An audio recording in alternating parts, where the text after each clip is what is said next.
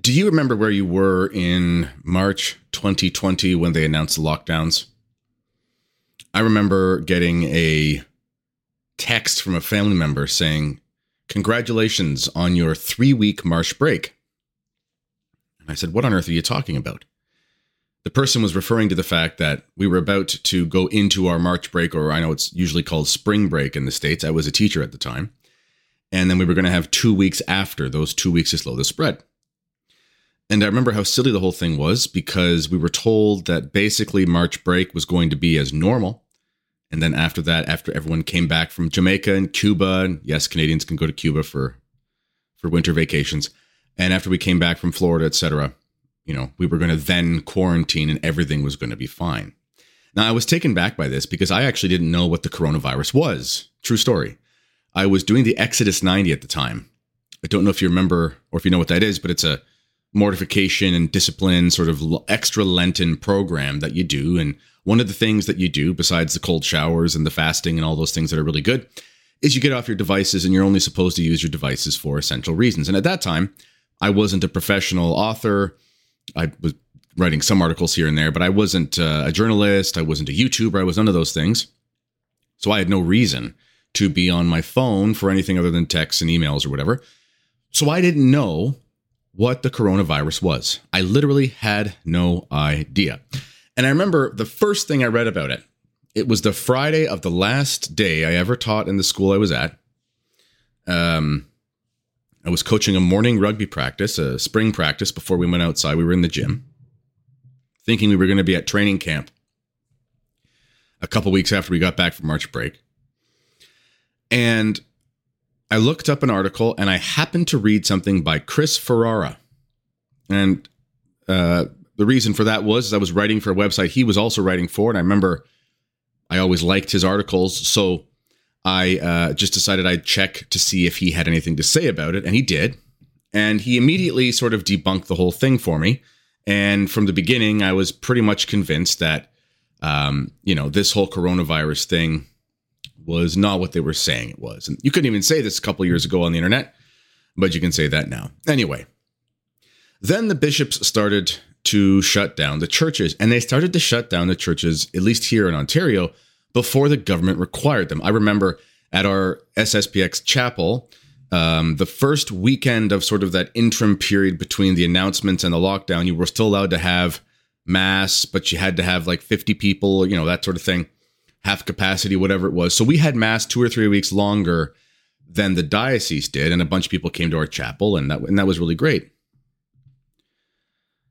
But I remember at one point, our bishop, the bishop of the London Diocese, to his shame, God save his soul, he put out a letter, and his literal words, as many things were baptisms are to be discouraged. I'm going to just say that one more time. A bishop of the Catholic Church said baptisms are to be discouraged. You see, there's an expression in Latin that I like to go back to, and it's acta non verba. Your actions speak louder than your words. You can tell me you believe that infants have to be baptized in order to be incorporated into the church and ultimately be saved. You can tell me that, but if you say baptisms are to be discouraged, I'm just simply not going to believe you. So I remember texting a priest, a relatively conservative priest, and I said to him, "Hey, Father, you've got a little bit of a social media presence. People follow you on Facebook, whatever. People are scared. They're confused." I said, "Father, would you mind putting out a video showing parents how they could baptize their babies if the churches weren't offering them, because, of course, baptisms were to be discouraged?" And his answer was, "Well, I could just recommend them to the diocese about an hour away because I wouldn't want to be disobedient." I remember thinking to myself, the bishop didn't say you were forbidden from teaching people how to baptize on the internet. He said that you were to discourage baptisms. He didn't even say you weren't allowed to do them. But anyway, it was just crazy. It was absolutely crazy. And I realized, wow, they're far gone, these diocesan priests in many ways, sadly. And they have no understanding of what obedience is. And the bishop must be some sort of tyrant in order to have that sort of control. And I imagine this situation is not that much different all over the world. we saw in the United States, virtually all dioceses basically shut down and bend the knee to the COVID thing. And many of them bent the knee to the Floyd thing. And here you go. Eventually, there was a little bit of resistance, but some places I know here in Canada, I don't think they allowed communion on the tongue in the diocesan masses until like the fall of 2022 or something like that. Like, it was pretty crazy. There were priests who were giving people communion on the tongue clandestinely in the sacristy or things like that. And it was sort of like organizing a drug deal. I can give you my number, but you can't tell me you got it from me. And he'll meet you around back and give you communion on the tongue. It was very, very strange. Very strange. Well, why do I bring this up? Recently, there has been this attack on the Catholic faith by all this, Rainbow Month stuff coming up, the LA Dodgers, etc. And Bishop Barron did do a nice video, and he talked about how everyone should boycott the LA Dodgers, and that's great. But we're still waiting for an apology and a promise to do better from the bishops. We're still waiting for the bishops to get their credibility back.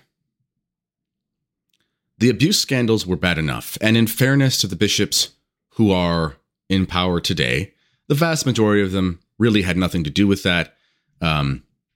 Much of that, if not all of it, happened in a time long ago, decades ago.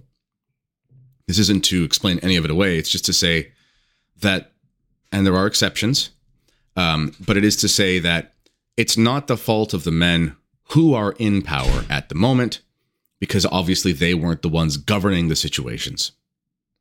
So in many cases, the bishops have inherited a very difficult situation. I know many dioceses have been racked by financial problems, which they inherited. It wasn't their fault. I mean, these things sort of just happened. But the bishops have not had credibility with faithful Catholics in a long time. Yes, a lot of Catholics do have this cult-like obedience where, I've talked to some people and I'll show them, for example, the church is very clear you can attend the Society of St. Pius X. And they'll say, well, my bishop says we're not supposed to. And I say, well, Rome says you can. And they say, well, that's fine. In your diocese, if the bishop says you can, that's fine. But in my diocese, I can't. It's like, okay, I guess your bishop is the Pope then. It's very strange.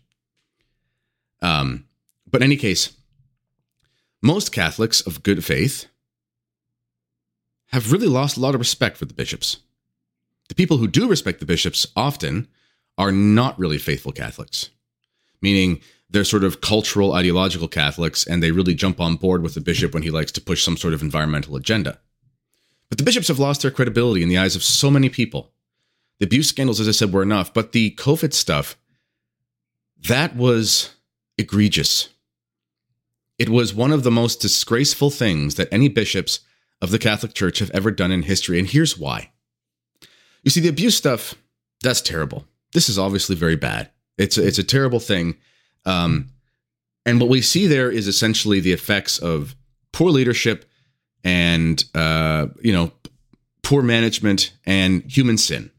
And it's a story as old as time, and it's awful and wicked. And those who were involved need to be punished harshly. There is no punishment severe enough. We can't say enough.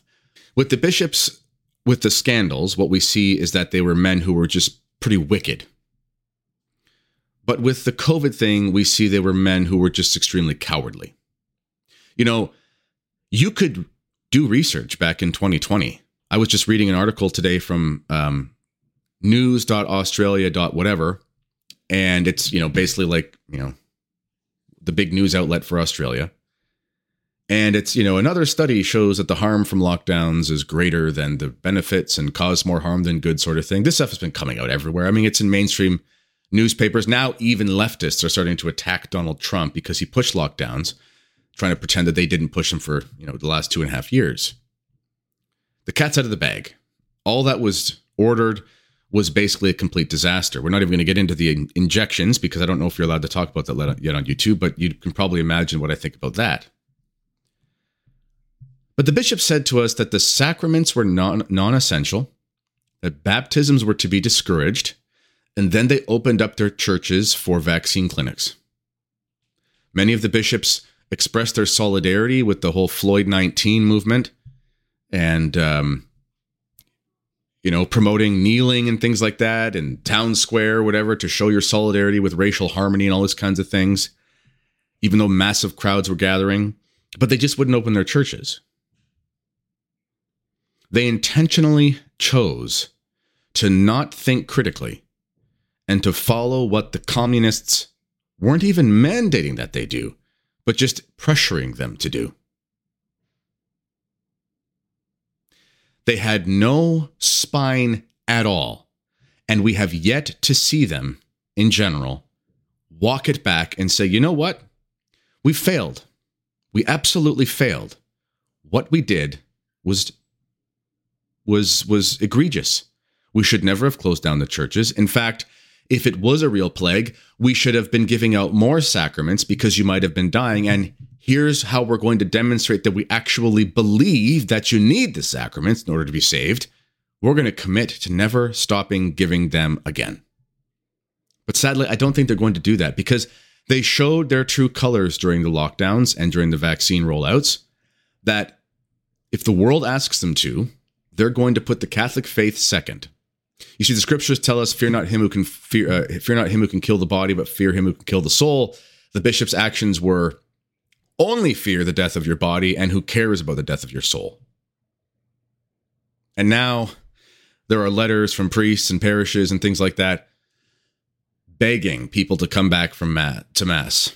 One of the parishes in my diocese, I saw a letter and it was like, we're hosting a revival thing. Come one, come all. We'd love to see you back at church, etc., etc., etc. Why would they ever go back to your church? Why? You shut it down. You told them that when they were going to die, allegedly, that they shouldn't go to church. A lot of the bishops probably don't care, and they're probably just as wicked as the communists, hence why they act like them sometimes. But some of them are probably good men, and they want to be spiritual fathers. Well, if you do, I would recommend to all of you who shut down your parishes, who shut down your diocese and so forth, get on a microphone, stop going to stupid ecumenical services, stop planting freedom and peace trees with the local imam and rabbi, and look into the camera and say, we should never have done that. It was disgraceful, and we're sorry, and we'll never do it again. We'll see.